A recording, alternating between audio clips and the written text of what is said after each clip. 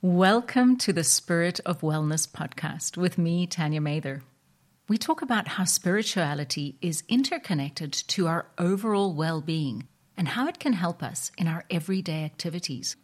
Holistic wellness comes from connecting mind, body, and spirit, and it's our intention to share some ideas that we found that have helped us and we hope will help you too. We bring you some interesting conversations about wellness. So keep listening if we sparked your curiosity. My sidekick today is Rob Humphreys. He also produces this podcast. Rob, anything you want to say before we start? Yeah, during the conversation, Pernille talks about mandalas. That's a group of women who join together, supporting and helping each other raise money. It's been compared to a pyramid selling scheme, but as you'll hear, Pernille has nothing but praise for her experiences in her groups. Thank you for that, Rob. We're thrilled to welcome Pernille Ottsen. Pernille's a fascinating woman with a colourful background, and we talk about her plans to develop an ecological cemetery. We talk about death and dying and all that surrounds it. And despite the topics, our chat is actually full of joy. So here we go. I'm really excited about today's interview. It's with Pernille. Pernille, I think we're going to be talking a little bit about death, dying, and cemeteries, right? Mm-hmm. Welcome. Yeah. Thank you, Tanya. Tell us a little bit about your background. Where are you from? So I am half Danish, half Norwegian, born in Spain. So I've literally grown up on the coast my whole life, which is a rare thing, people being born in Marbella. Yeah.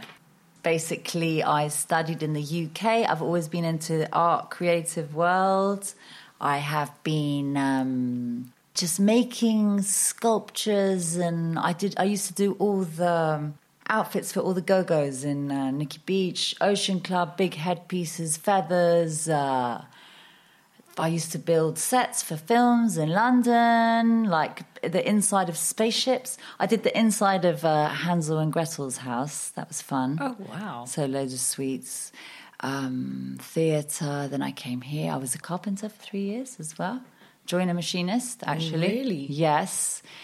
And then here I've been doing more festivals lately. So trying to work with kids of different capabilities and doing like using recycled materials to do all kinds of weird festival decor. And I'm also doing festival in Zanzibar, second one. Ooh. Coming up, yeah. What kind of festival? Music festival. Wow. Yes. Okay, we've got to have another conversation after the podcast. yeah, but a big turn of events now for me in my life. Okay. New projects. Beautiful. Okay, so tell us about how you came about deciding that you wanted to create an ecological cemetery. Okay, so if that's what it's called. Yeah, I mean, it's got a lot of different names at the moment because it hasn't got one. It's got Forest Cemetery, it's got Bosque de los Recuerdos, it's got Memory Forest. There's hundreds of ideas at the moment. There's not one patented yet, and it's a concept that's starting to grow all over the world. So anyway, that's something to look for. But where did it come from? So I think I've been doing really good at creating abundance in my life. So I was in a women's mandala of dreams, and I had all these women that didn't have that much economical abundance, I would say, and they all started like giving me money, but like women that had literally didn't have a fridge, and they were giving me 1,200 euros cash. That was like would maybe take them like 6 months to get together.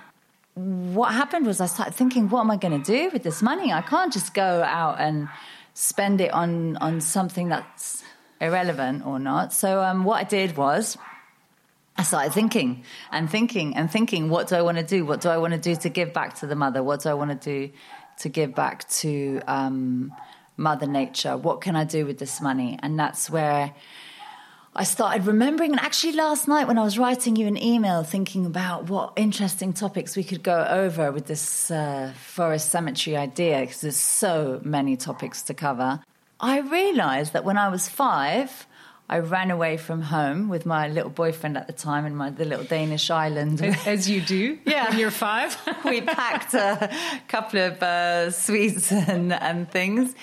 And they found us hours later, and we were at the forest, it wasn't a forest cemetery, but it was like the church, the local church up on the high street. But it had a beautiful garden around it.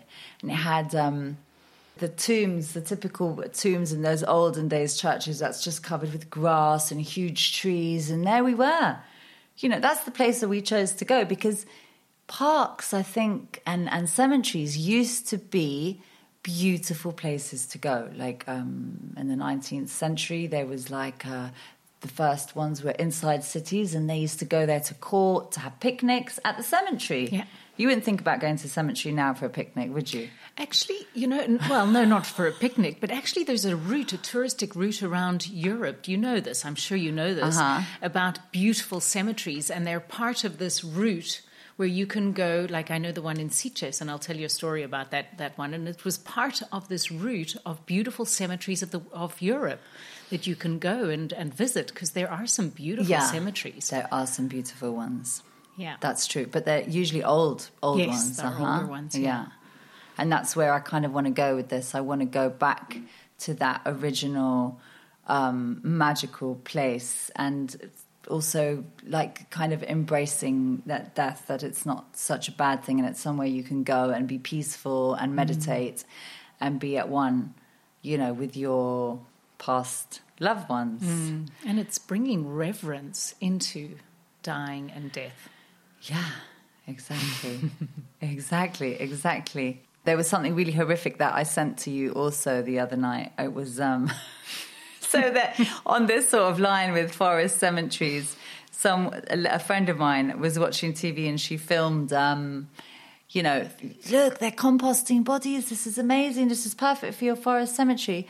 And then the next thing she sent me was like, well, you can go into the forest, and then you click on a button, and then an avatar of the person that's passed comes out of the tree, and then you can have like a conversation with them. You didn't look at it, did you?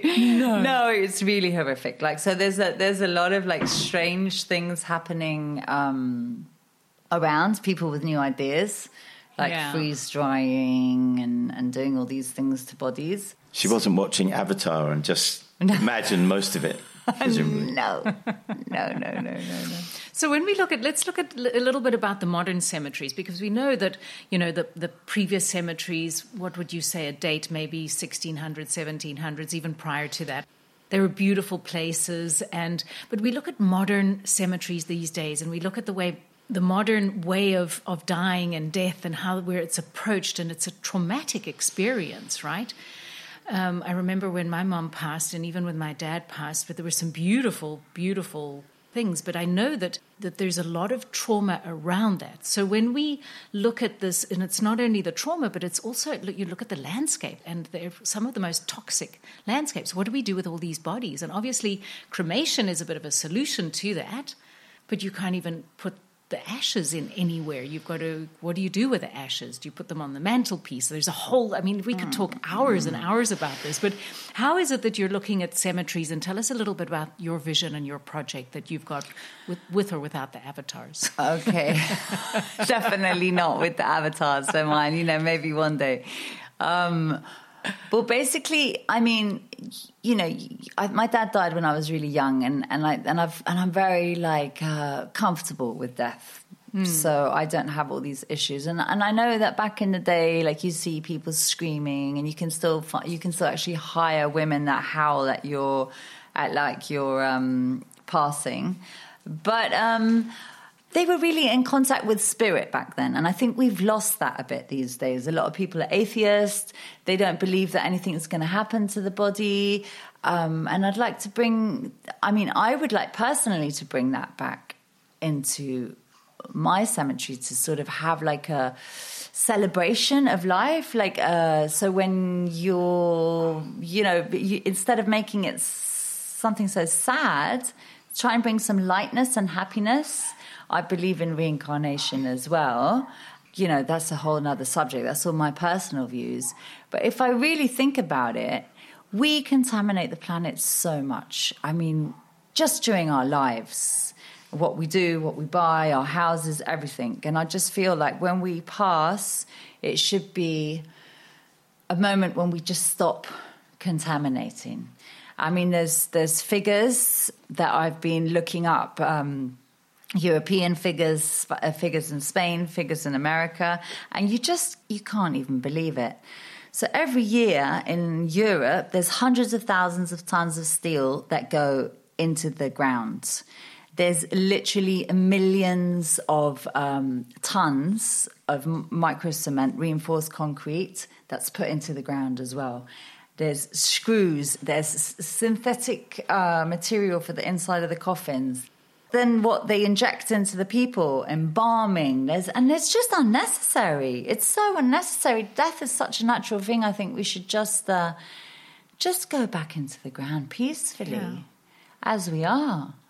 What's the big deal? And then imagine if you could plant a tree, and then, for generations to come, you can go and visit your relatives at a cemetery that's beautiful. It's a forest, and you go and you can meditate under the trees, and your grandchildren or friends, they can make ecological like little dream catchers and stuff, and have like art classes and make it like a real sort of community area. It shouldn't be like just segregated for death. Like, it shouldn't be a toxic, horrible thing. It should be something that we embrace in life and we don't fear. Just make it more beautiful. Yeah, because, in you see in the movies, where do they make the most horrific scenes? They're always in cemeteries, right? And that's where the haunted stuff happens. That's where those dark spirits and everything that is... But making it into a lightness, because it is a transition, right, into a different... I believe in reincarnation as well, that we do go from, as the Bible says, go to dust, from dust to dust, right? And to be given that opportunity where your family can come and venerate or respect a tree. And if you think about it, that the trees, what they emit is what we breathe. So your life is continued, because if we can plant a tree, there's so many benefits to planting more trees in the world. We're losing a lot of trees. And if you think that we can be remembered not in a stone with cement and screws in the earth, but actually the roots of the trees, and the tree is bringing more air, and, we can breathe that person who has passed. Yeah, exactly. And it's I think it was my daughter's grandma. She went to see a house recently, and she said, I could feel this dark energy in the house. I could feel it was, and then when I went upstairs and looked out the back window, there was a cemetery. It's like we have this like, it's like you think death and spirits, but I think if you don't believe in reincarnation, it's still somewhere really nice to go and visit. But if you do, it's a way of really kind of a peaceful place if I imagine myself, where would I like to go when people come to visit me after I've passed? It would be a forest. It wouldn't be a cement building that is being like recycled and reused and then just horrific, like pulling bodies out of the ground, like in Norway.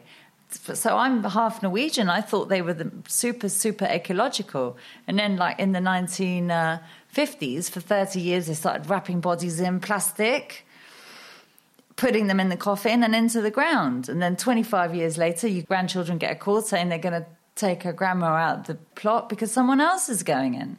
And that's if they've got grandchildren. What happens? They don't have grandchildren and they stop paying the bill. Then they get taken out and then somebody else gets put in. But they're like recycling these graveyards and it's just unnecessary. Why would you want to move something that's biodegradable? Like we are biodegradable. Yeah.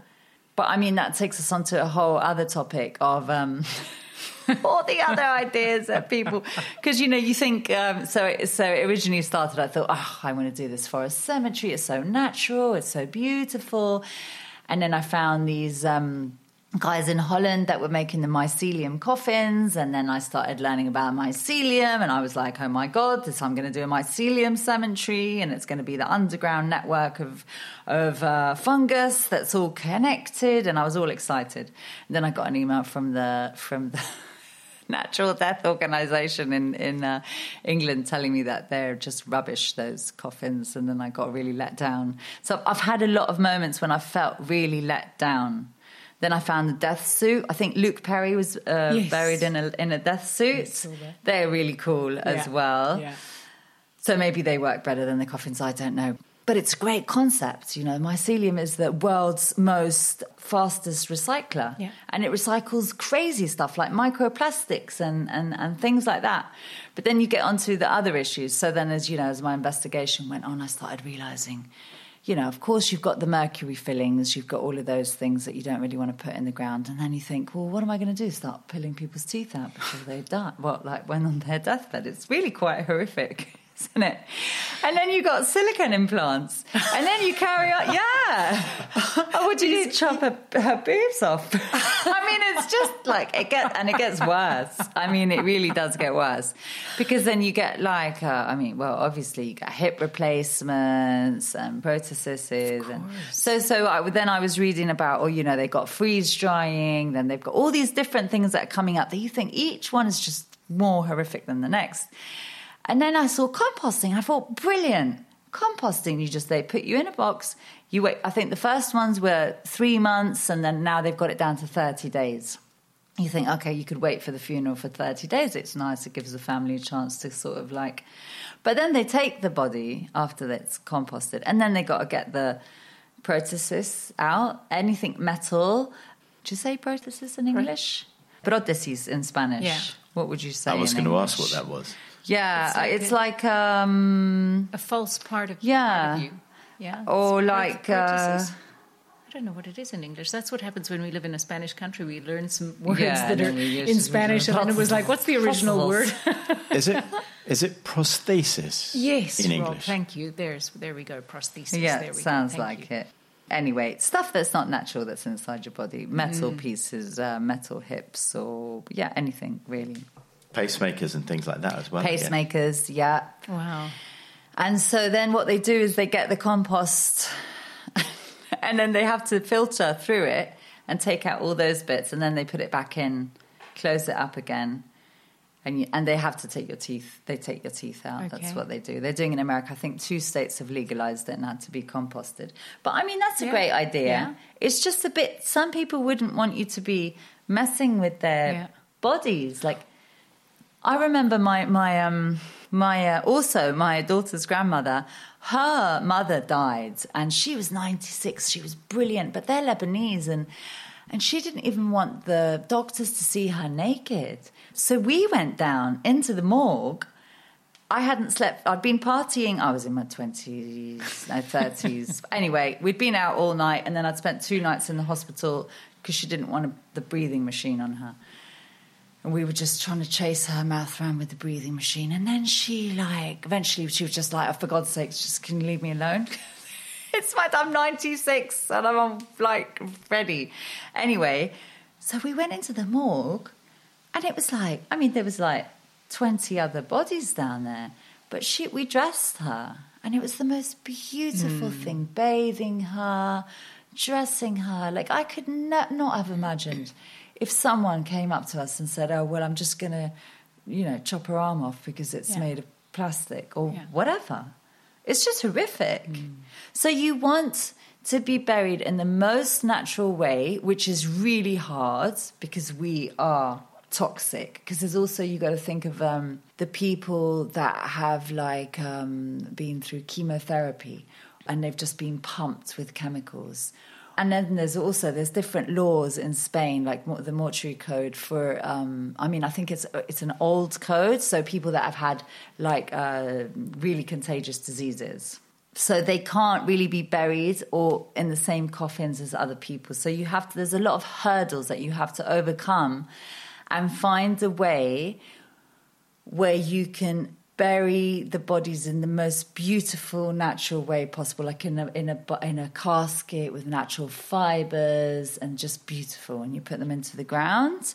But then what you have to do until we find another solution for this toxicity that we carry, is you have to make sure that the underground waters go towards a public waste facility. Okay, that's another consideration. Yes. So it's not just any land that you can do this on. And that's where I found problems, because I thought the government would just give me a piece of land and it'd be brilliant.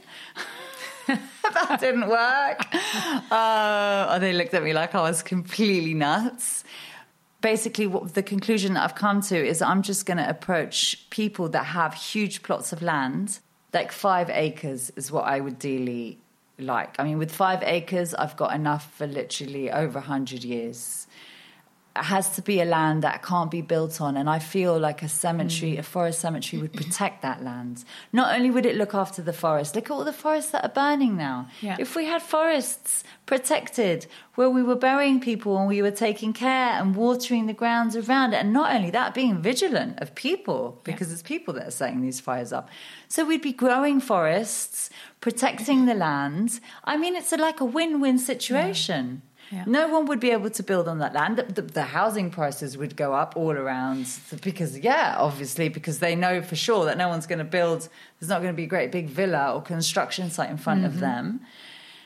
And you know what? I've been asking my neighbours, because there's the river right in front of my house. I would love to be able to apply for that land. I know the owner, he's never been able to build on it. And I'm not being funny, but you make a lot of money burying people. For me, it's like a service. It's like a complete service to humanity. Obviously, I'd like to receive a wage. But if I buy the land or if I use somebody else's land, I really don't mind. I just would like people to awaken to... Exactly. Yeah, just wake up. Stop pollute. Like, what is the point in embalming someone just so you can take a look at them? Or you could see your son because you can't arrive on time. Yeah. But there is a lot of hurdles. So I have a question, just going back, is, because there is cremation, right? So do we actually have to bury the body, or could we cremate the body and then use the ashes and plant it under a tree and plant the tree, and then that's sort of, how did that work? So the way that I would do it, basically, I would have, if you imagine 5 acres of land, you're going to have mature trees on it and you're going to have open fields. So the open fields are for the whole bodies, because you don't want to be digging into where there's roots to put a body in. So the mature forest is for cremations. And so there is lots of interesting things around Spain where you can actually, already there is availability. There's one in Malaga, Cordoba, Seville. So basically, I called up Seville Cemetery. I said, okay, brilliant. How much is it? Like €150. I thought, brilliant. I can come there with my ashes of my grandmother or whoever, and then throw the ashes under the tree. And I said, that's brilliant. She said, yeah, don't worry, because we don't do that again for the next 6 months. I thought, okay, brilliant. Well, 6 months. And then I said, look, what's the limit then? How many cremated people are going to be under the same tree? She was like, didn't know what to say. They're just going to keep putting... So what I would do, because I just felt I felt like, there should be a maximum of people that you're going to throw with the ashes. So, you got 25 people, or like 8 people, or your whole family. You could like maybe, okay, that big oak tree, that's my family tree. And then everyone puts their cremations from that family. Like, that would be a possibility. But if you don't have much money, there would be communal ones maybe. But I don't think I would do more than there's a limit of how many you can put on. And I think that's so beautiful, looking at your family tree. It takes sheds a whole new light on what a family tree is. Yes. And, we look at our family tree, we look at our background, we look at where we came from. And isn't it beautiful to actually have your family tree, and you can create a whole sort of like all of your ancestors and really respect our ancestors who knew much in a beautiful, sacred way how to venerate the death and how to make that transition into a beautiful moment of sacred transition Right. into a different realm. You know, we look at the burial grounds, and it's really interesting. When they came up outside of Seville, talking about Seville, there's a place called Carmona, and it's the elephant tomb, where they found all of these Roman, not so long ago, I mean, relatively speaking, about 100 years or so ago, where they found these Roman tombs, and they were filled with beautiful jewels and everything, which made people realize how, when the Romans would bury, that there was an afterlife, and that people would take their jewels and all of their family heirlooms and everything with them. And of course, we open up these burials, these tombs, and realize, okay, well, they didn't really take it with them. They're still here. So what's the point in accumulating all of those things? It brings on another whole different air about how we accumulate stuff, and then the effect of whatever our actions on this world, and how it has an effect on our planet Earth, on Gaia, on how our interconnection with this world is, and not only our living, but also the dying. Yeah, I've got two funny things that I thought about when you were saying that. One is, imagine your family tree, and then imagine making a family tree, so hanging on each branch, so you actually made like the paintings, but with the little signs. That came into my head. And then I just thought, this is so funny, because I was reading this article, and the people in America that are getting cremated, there's something really bad happening. So, you know, the Romans were taking, what were they taking? Gold and jewels and diamonds, and the Egyptians were taking all kind of their whole house, all the furniture, because they thought that they would need that in the afterlife. Yeah. Well, do you know what people are taking these days? They're taking their mobile phones. Yeah. No. I swear. So what's happened is, like in the cremation, suddenly there's like explosions coming from inside the cremation thing, because they've gone and put the mobile phone in with them, thinking that they're going to need it in the afterlife. I mean, it's unbelievable. Okay. Or maybe they think that just in case they're not really dead, they can quickly make a phone call and get themselves. Yeah, well, I'm sure more than one You'd case. be pig sick if your battery was dead, wouldn't you? Can you imagine? Oh my goodness. Do they have a charging post for the electricity? Yeah, do you know? Yeah. That'll be the next one. No. But yeah, so lots of it's nice though to think that the Romans were like believing that there is an afterlife. And the Egyptians as well. Yeah, the Egyptians, yeah. And I just think that somewhere in this kind of like mix up of what religion is, and maybe some people using it for power, and we've kind of lost our connection with God. You know, not everyone, but a lot of people have, and mistrust in humanity and everything. So I just would like this to be like a safe haven where I can start building back on that belief, like in a natural, safe way, where people don't feel like I'm trying to manipulate them when I talk about God, you know, and even if they don't believe in God, it's brilliant, because they just, it's just very like, it's very, what do you call it? What's that word? Practical. That's the word. Well, you know, if I look at the way my mum passed, and she wanted to go in a natural way, and she landed up being in a hospital exactly the way that she didn't want to. And then there was, you can't buy a natural cask. You have to spend 4,000 or 5,000 euros on a beautiful wooden thing that you don't even know whether it gets burnt or not. And then she was in a room, in a fridge, and I could see her, and I thought, I actually asked, I said, sorry, because if you could see yourself now, you would lift your head and you would absolutely give me hell for me seeing you like that. And then she was cremated, and then I did a beautiful ceremony, but it was that process that was so inhumane. And when we look at, you know, dying is not something that we think about much, but we have that awareness as human beings, know that we will die at some point. But to have something to look forward to, and thinking, I'm going to have my remains in a tree where my daughter or my family, other people can come, and it can be a humane, ecological solution and something to look forward to. Let's face it. Exactly. It's exactly. And so this is the whole point. It's like, it's become so. I remember also the great grandma of my daughter as well in Italy. You know, she just wanted to.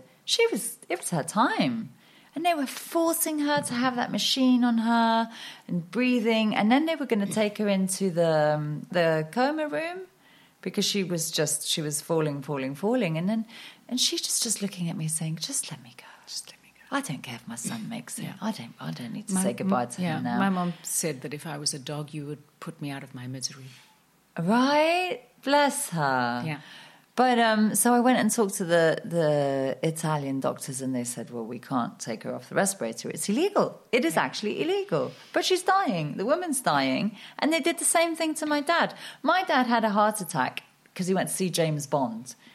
And he went in the bathroom. He had a heart attack. Well, for various reasons. He'd been, too much whiskey and the rest of it. Bacon. Anyway.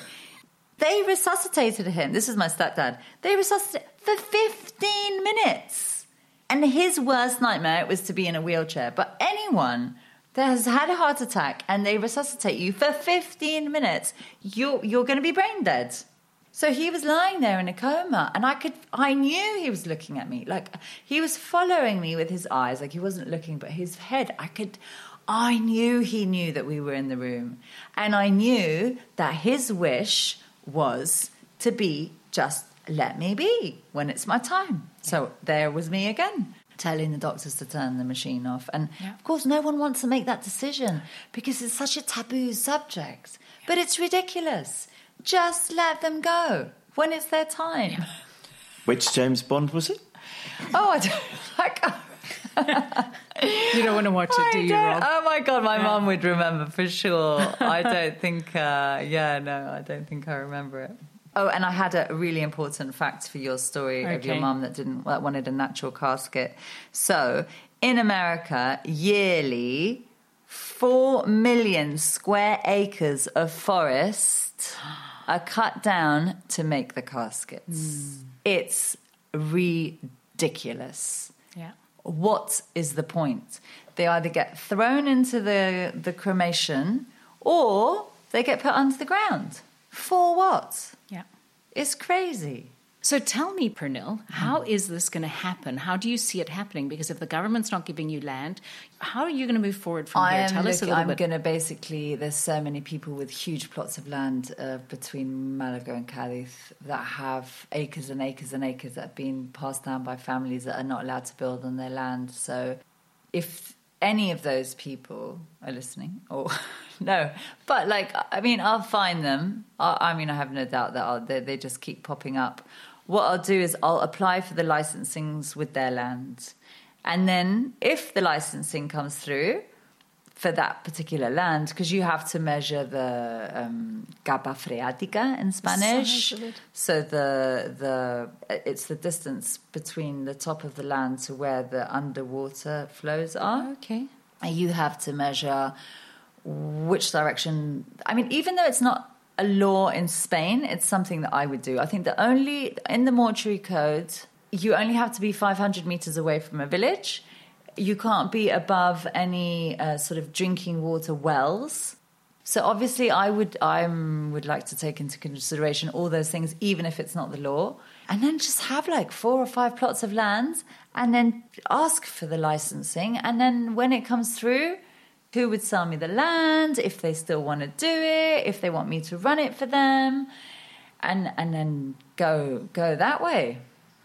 That's my goal at the moment. So basically what you're looking at doing is using land that is not being used at the moment, converting it and making it into a forest, which is something that is really amazing.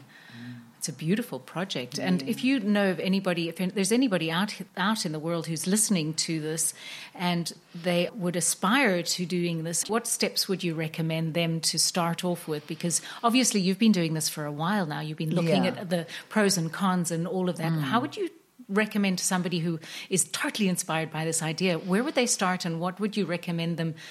Well, I started, and to be honest, the Swedish are brilliant. They wrote back, and I've got so many documents of different studies that have been done worldwide of exactly that, pathogens in the water, what the systems are in different countries. And we, for example, it was actually there's a UNESCO protected cemetery in Stockholm. It's beautiful. It's like a forest cemetery.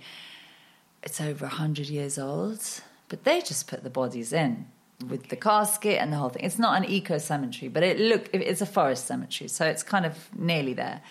There is other eco-cemeteries opening up, so I would contact Natural Death in England, or just contact me because I have all the information, and I will gladly share it out with anyone. Yeah. So we'll put your details in the show notes. Yeah, you can put them in there. And anyone that's interested or wants to join my journey with me, at the moment I've got this brilliant guy with numbers. So I've got these humanitarian project things that I'm doing, and I'm just preparing the project like really like how a businessman likes to read it, like figures, land, like how much will I make in so many, and the figures are like, it's crazy. Do you know what I actually had to do? I actually had to lower the figures down because I thought I can't show this to anyone because it's too much money what you're going to make on it.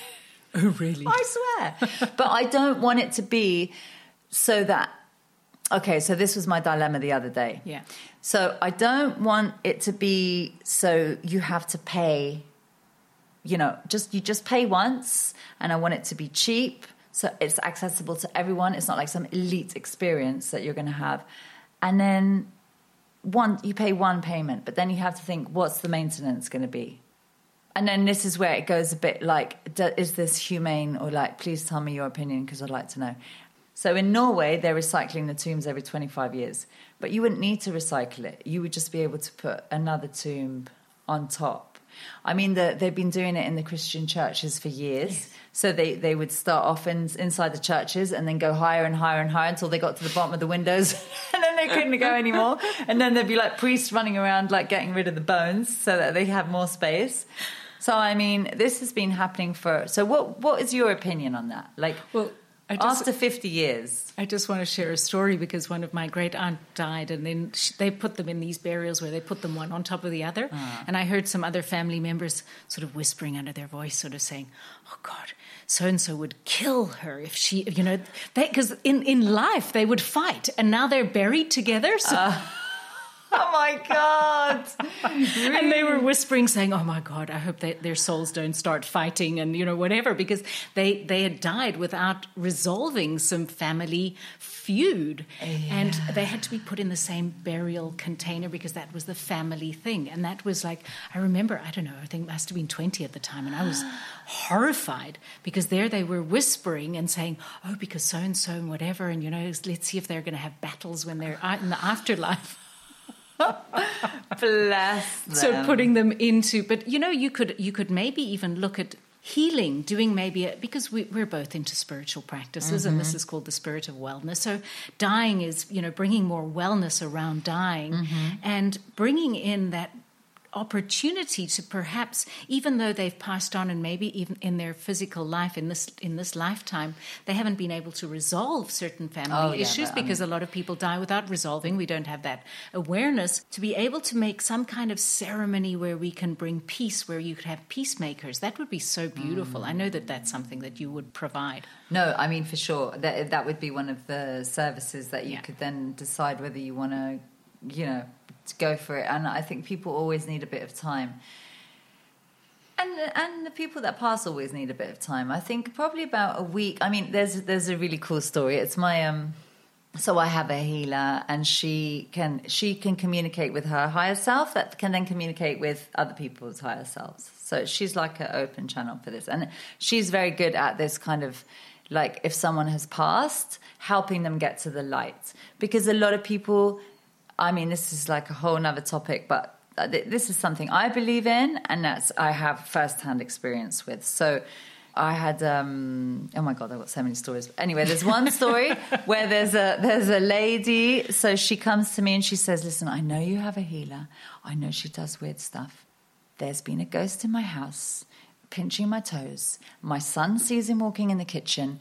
I can't tell my mum, who lives downstairs. This is like a typical Spanish family living in town. She's like, I don't know what to do. So my friend, she goes round twice, 2 sessions. That's all it took her. But what had happened was my friend's dad, who was the owner of the house, because it gets passed down, and his wife was downstairs, he was bored. He was bored. But it wasn't just him. It was the whole road. And they were like spirits. They'd passed, but they were bored at night. So they would go and pinch the toes and they would pull the boy's hair. And they were like, because they were scared that they were going to get sent to hell. Right? Because that's how they'd been brought up with the Catholics. So then she she just has these beautiful conversations with them where she explains, and her sort of spirit guides explain to them that it's fine. So this woman, she buys me books every year, candles, flowers, because she says I've changed her life. I didn't do anything, but you put the I've right changed person her into life. contact. Yeah. Exactly. And I had another situation with my cousin, so my auntie passed, and if I tell you, I'll probably start crying. But she basically passed, and my cousin called me and she said, I know you know someone. I really want to know because I can feel my mum's hasn't left. She's still here. So I went in and saw my friend, and I said, "Can I ask about my auntie? She's my godmother as well." And she said, "Well, it's really weird. This was 2 weeks after she passed. She says she's doing some paperwork." And we looked at each other, it's like, paperwork? What? And we were like, she said, "Thanks for caring, thanks for asking, but she knows what she has to go. It's not like she's lost, that she doesn't know, because sometimes when babies or newborn babies or abortions, they don't know they have to go to the light, so they're lost." My auntie was like, "I know where I have to go, thanks very much, but I'm just doing some paperwork." Well, we were in hysterics about that for the whole year. So a year later, my cousin calls me up and went, "Can you go and ask again?" And so off I went. And then it was basically my auntie had come to learn unconditional love in this lifetime. She didn't believe that her daughter and her husband were going to miss her, or that they really loved her. Like, she didn't manage to believe it. Like, she got a sickness. She died because of the sickness. My grandmother had to abandon her. It was after the Second World War, so she was like a young girl that was abandoned, and she started to put on weight. And anyway, she had this life where she didn't believe that anyone loved her because she'd been abandoned by her mum. And she was waiting to learn from after death that lesson. Oh, my God, I think I cried. For like a week, I called my cousin up. I was like, "Oh my God!" It's like she thinks I'm crazy. But that is definitely a service that I would like to offer for people who want it and need it and believe in it. When I listen to you, Pernille, there's so many subjects that we could just go on so many tangents because it's about, I hear you talking about people going to the light because we are light, right? Mm-hmm. And when we realize that in life, then our death will be so much easier. Then we do go towards the light because that's what we are. So I think the essence is learning in our lifetime, in this physical body, in this world that we live in this physical world that we live in, realizing we are light. Yeah. We are light beings. Yeah. But that requires a huge exploration. So we'll have another podcast about how we are light and how we can really be light in life and then go to the light after death. I just want to do one more story about these people. Please, that send their this is people a storytelling. But this is there was a DJ in my town. I found out that his sister had passed and she left a 5-year-old daughter, and she died in a car accident. And I knew I had to sort of reach out to him, but I'd never really spoken to him. And he was like a DJ, the cool DJ. So I was kind of like, it took me like a year before I managed to sort of, how do you tell someone that you don't talk to? Oh, but I knew I had to. So I took him. He when I did contact him, he was like, "Oh, brilliant, I'd love to go." So I took him, and the message for him was, so I thought it was going to be like, his sister was going to want to give a message to her daughter, her 5-year-old daughter. But what it was her mother wouldn't let her go. So that's another thing that's very important with death. It's about the people that are left behind being able to let go.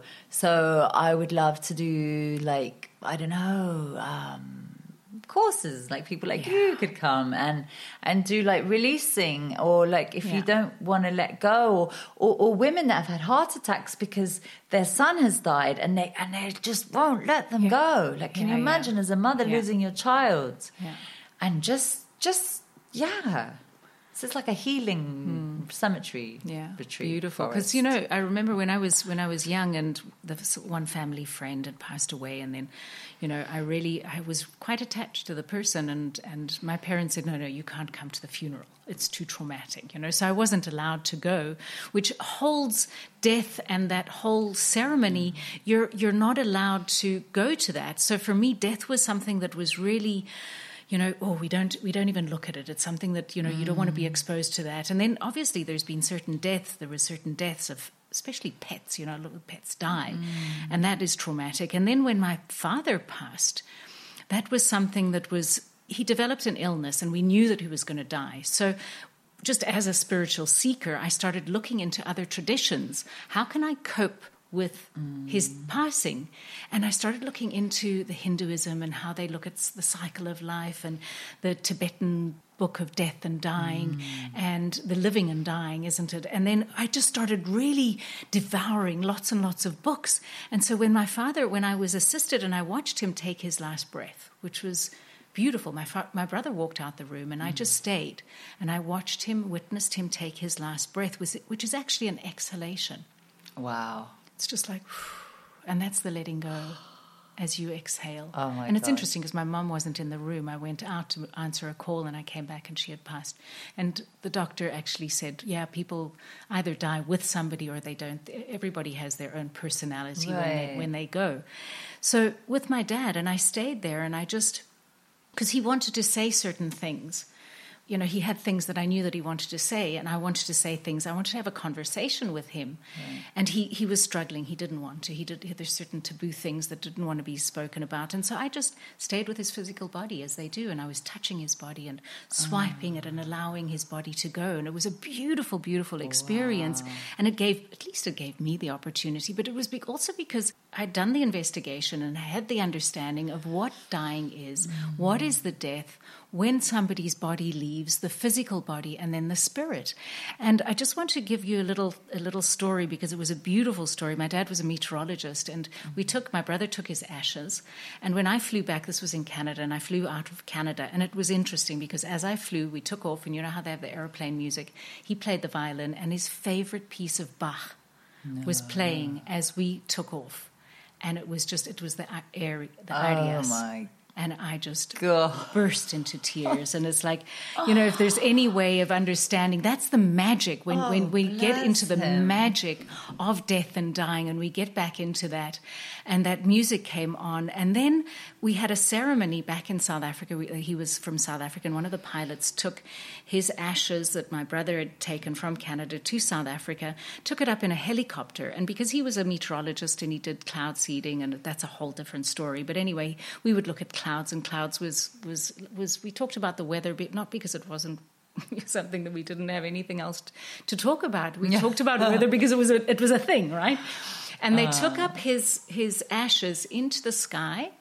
They released his ashes, and a cloud formed. There was no clouds in the sky, but a cloud formed. Oh, my goodness. Like a real dinkum cloud formed. Wow. And we all just looked at each other, dumbfounded, and thinking, there is definitely magic in dying, as there is magic in life. And I think this is one of the things, is that we don't connect to that magic. And making dying a magical experience, and making life a magical experience as well, isn't it? I hear that, and this is something that is beautiful that you're creating. Yeah, that's exactly what I want. I want that all that energy that you've just created here right now. I want people to feel that when somebody passes. I want people not to be scared of death, and I want us to protect our mother. Because as we know that, and when you say our mother, the mother that we live on, Gaia, right? Our beautiful earth that sustains us. And when we look at death, there's a lot of fear around it. And, you know, it's either the fear, and we can do things out of fear, or we can do it out of love. Yeah. And so creating the death and the dying experience with love is really special. That's exactly what I want to do. I want to create a celebration and out of something that is not a celebration. I think it was after COVID, I went to the cemetery. She was like a mother to me, and I even used to call her Ama.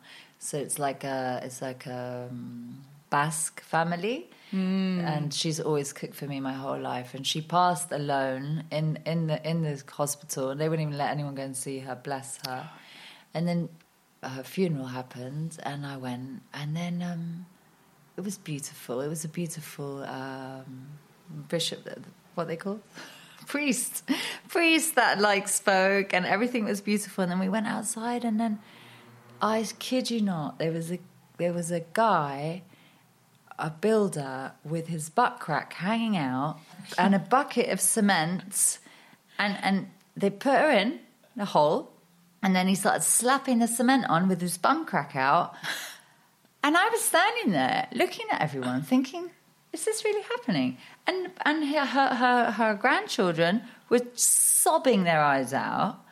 And I just thought, this is not the way we should be.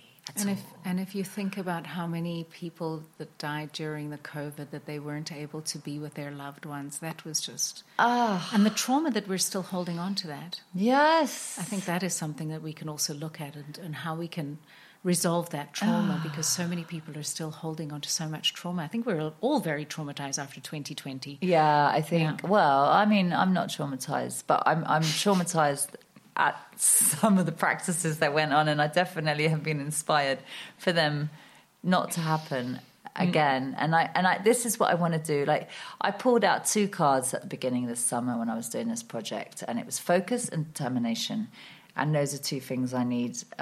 There's a lot of hurdles with this, but it's not impossible. It seems it's easy, and I believe so much that it's going to happen in Spain. And this is my home. So you always think, oh, I'm going to go to the rainforest and I'm going to do this and I'm going to save Africa or go and feed. Like, no, let's focus. I was born here. I grew up here. I want to do something beautiful for Marbella, for Malaga. And, I want a whole mountain just full of trees. I'll be a client. Okay. I'm a client already. Yeah. It's amazing how many clients I've already got. And actually, I know somebody who's got a piece of land, and maybe we can. Yes. Yeah. I think I'm on the journey. I have my focus again. It was a crazy summer, but I'm back on it, and I got some great figures to show anyone who's interested. And I would just love to make this dream a reality. Are you going to get the authorities on board with you? Is it going to happen, really? Are they going to accept what you're saying? Oh, yeah, definitely. Because there is other private cemeteries. Like there's a Jewish cemetery in Bannermeadow, Fuengirola, I believe. And so there is private cemeteries. It's not like, I had this whole dream that I was going to get what it was actually when the fire was in Estepona and that beautiful magical forest was burning. And I thought, it could be there. I could be regrowing that magical forest. Yeah. But it was just, dumbfounded is an understatement. When I was going into the town halls and presenting the project, they don't even know who you can present it to. Because it's like, there's like the people that, anyway, it doesn't matter. But I'm sure the universe will guide me whichever path I need to take. Yeah. But I'm on it. Yeah. Because isn't it...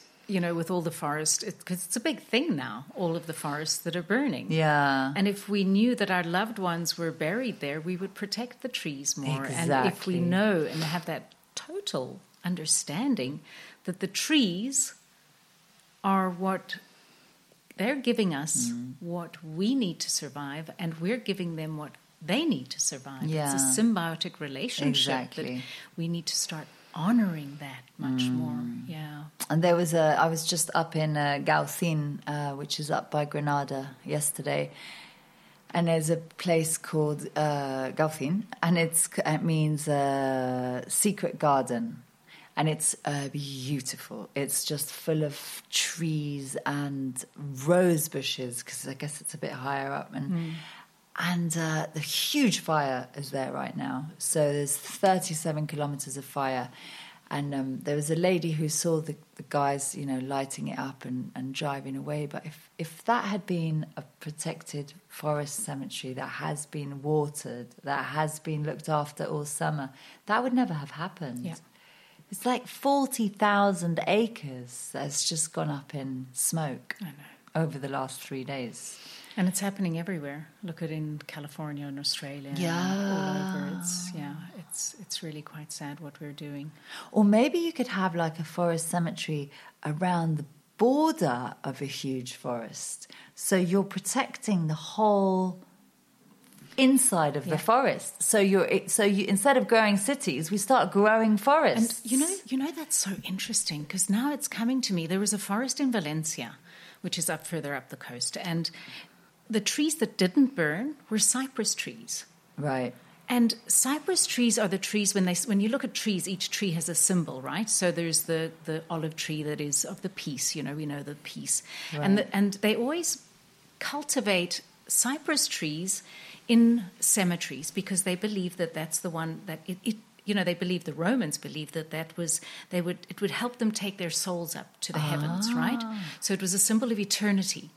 And interestingly, that they're the ones that stop the fires. They're a natural fire barrier. I didn't know which that. is something that we're going to look at. Oof, that I'm getting shivers through my whole body. I can feel that. Oh, yes, that is so interesting. What an interesting thing. Yeah. That is interesting. Wow. So you could surround forests with cypress trees. Right. And so it could be like you could have these guardians of the forest in there. We could be, death guardians. The dead can guard our forests. Isn't that concept beautiful? I love it. There's a really beautiful charity that I'm part of called the Tree Sisters.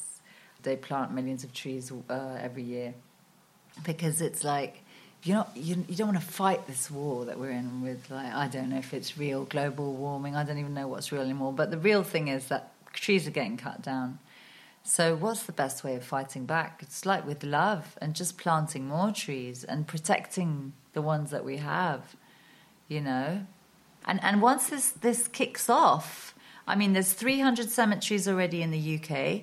There's 370 in America. And once this kicks off, there will be cemeteries everywhere. Mm-hmm. Like, I remember driving through the Amazon because my daughter's Bolivian, so we go a lot. And just seeing, like, people living in mud huts, little shacks, wooden structures. And then you get to this great big cement cemetery. So they're living their whole life, I wouldn't say like ecologically, but nearly ecologically, like, because, fishing in the rivers, hunting from the... And then, when they die, they stick themselves in a cement hole in the middle of the rainforest. You think, why? So this should be like, there should be a forest cemetery in every town.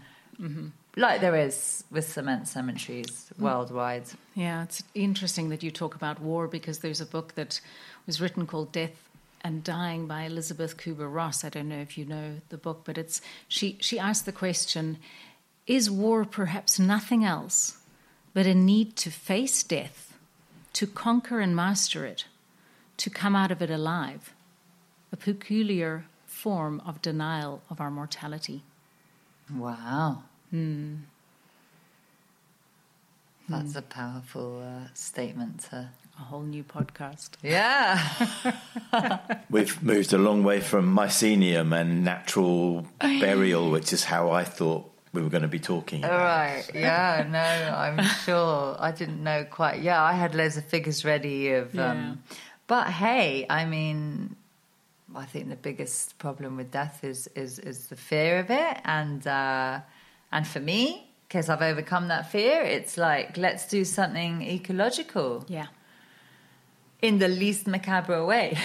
As well as what I see, what is so beautiful about it, Pernille, is not only the fact that there's the death and the dying, and that we're going to have a more ecological place to rest in peace, hopefully, but it's also the people around, because it's often, the person who dies, they go and they might stay because they don't realize that they've got to go to the light or whatever the story is. But it's also having the family members, because those are the ones that suffer. And when we have a better understanding about death and what death is, it helps us also have a better understanding of life, and we enjoy life much more when we know that, I've had a death call, basically, a scrape of death. And when you have that really moment of realizing that, wow, we're not here for a long time. And, as we age, we know that we've got less years, and make the most of it and to really live a fulfilled life. So it's so gorgeous. I love that you're doing this. Yeah. So I'm going to ask a couple of just personal questions just to make it fun. We know what you did as a child with the cemetery. So what is the weirdest thing in your fridge? The weirdest thing in my fridge. The weirdest thing I've ever had in my fridge was an iron. Was that to cool it down? That was that was when I was at uni. There was a guy that fancied me, and he didn't know how to express his love in any other way than coming around my house and peeing inside my kitchen pots and putting an iron in the fridge. That was the weirdest thing I've ever had in my iron. In your fridge, you mean? Yeah, in my iron, not in my iron. Yeah, in my fridge. Yeah. I'm glad he didn't pee in the iron. Oh my God. Well, my cat did, actually. My cat peed in the toaster the other day, inside the toaster. So I went to put a piece. I think she's upset because we don't just give her soft food. Yeah. So I put the toast in, and I was like, oh, what's that smell? And how did she balance on top of the toaster and pee inside the toaster? That's what I wish I had a camera. So is there anything that that I didn't ask you that you'd like to make a comment about on a sort of a last little bit of... Oh, there's so many things. I don't know. Think about that one. I'll ask you something else. And if you had a billboard, what would you put on it? Oh, well, I mean, it's obvious. I'd put a great big tree, and I'd put an angel flying and a happy family dancing around, and a big advertisement for the Forest Cemetery. I feel like... Dying can be fun. Yes. It's part of life. It's passing on to the other side. I think it's something that we shouldn't be scared of. Famous last words. Who knows how I'll feel when the time comes. But I think I dealt with death really, really early on when I was 5. My dad died when I was 5, and I was like, I was telling my mum off for crying in the church, which is just horrific. Poor thing. But I feel like I've dealt with it, and I'm just so ready to spread that energy and that love to others with that.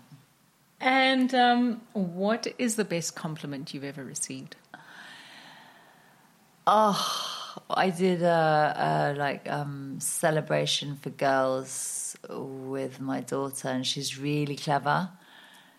And I think she was like 11 at the time. And then the girls had to pick up cards off the floor that said different things, and they were all scramming and fighting over what cards for their mum. And she picked up wise.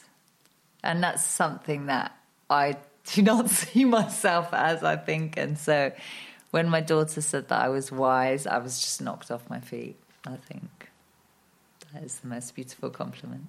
Well, I definitely see you as a wise woman. Thank you. Thank you. Yes. To see that you're doing something that is helping, it's going to be helping so many people, and such a beautiful project. I wish you all the luck in the world. May the universe open the path for you to creating that. I can already see it. I see it. I'm going to cry. No, you are already I just think it's just been a process, hasn't it? It just the universe just guides you exactly where you have to be. And I just think when you have all this abundance that's thrown at you, all these gifts that have been thrown at me, and then you get more, and you just think, I can't, what can I do with this money, this sacred money that I'm being given? And I'm sure I'll use a lot more than what I received. But I'll get it easily, no problem. Yeah. But that's not the point. The point is that they were giving me this money that was so hard earned for them, and I just needed to direct it to something that was really meaningful. Yeah. And it took me 4 months, and then I thought, this is it. This is it. This is what I want to do. And people think I'm crazy. That's okay. That's okay. In our last podcast with Petra, she said, "You do you, I'll do me."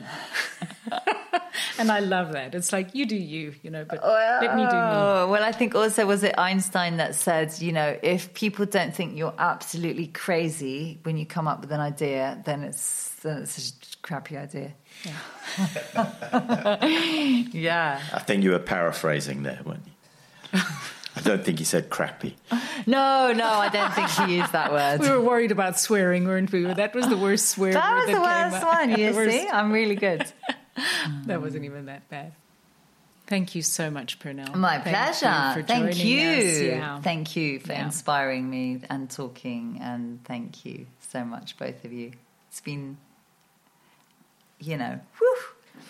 filling me with more energy again and positivity, and hopefully it will reach a lot of people, and they'll be excited, and maybe they want to come and help on the project. It could be like, people always go away to South Africa to go and work with like people or monkeys, or they could come and like do a cemetery. They could come and share like their talents and do because everyone's waking up these days. I'm on board. You need help? I'm with you. Amazing. We'll do some forest bathing, because I love doing forest bathing. Forest bathing. And doing forest bathing in there, yeah. Wow. Yeah. Imagine doing forest bathing in your forest. And just filling it with good energy. Yeah. Just people with good energy and happiness and eco decorations and flowers. Takes forest bathing to a completely different level, doesn't it? Just forest bathing about death and about, blessing the death and the dying, and just facing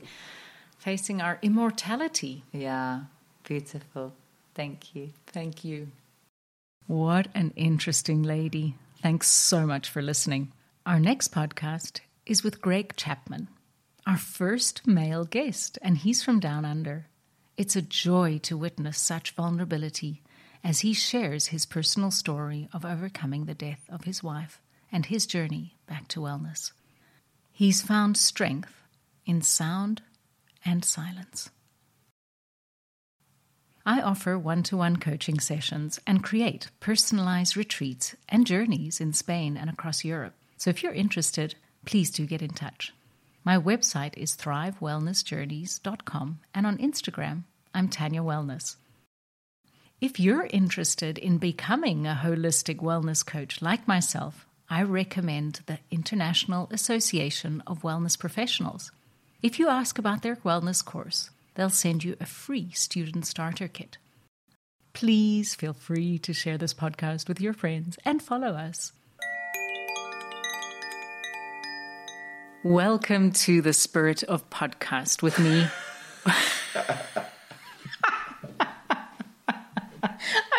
I'm getting the thumbs up, and it is like, oh, I started so well. It was good. Okay, let me try that one again. Words. I know. So starting well, yeah. Okay. Also produces this podcast. Rob, anything you want to say before we start? Yes, I've forgotten to get myself a microphone. I was just about to say. Do you want to use mine? Yeah. Just use this. Just. That's hilarious.